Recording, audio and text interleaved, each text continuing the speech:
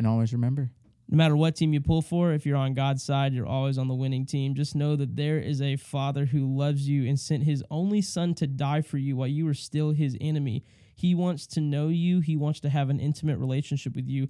And trust me, he loves you more than you think. And always remember that you are loved.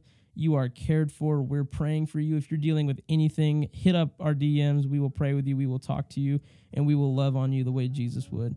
We will always point you to his love and his grace. And we're so thankful for you. This has been TBD Sportscast College Football. We'll see you right back here next week after Ohio State hopefully loses. Bye-bye. bye-bye. Later.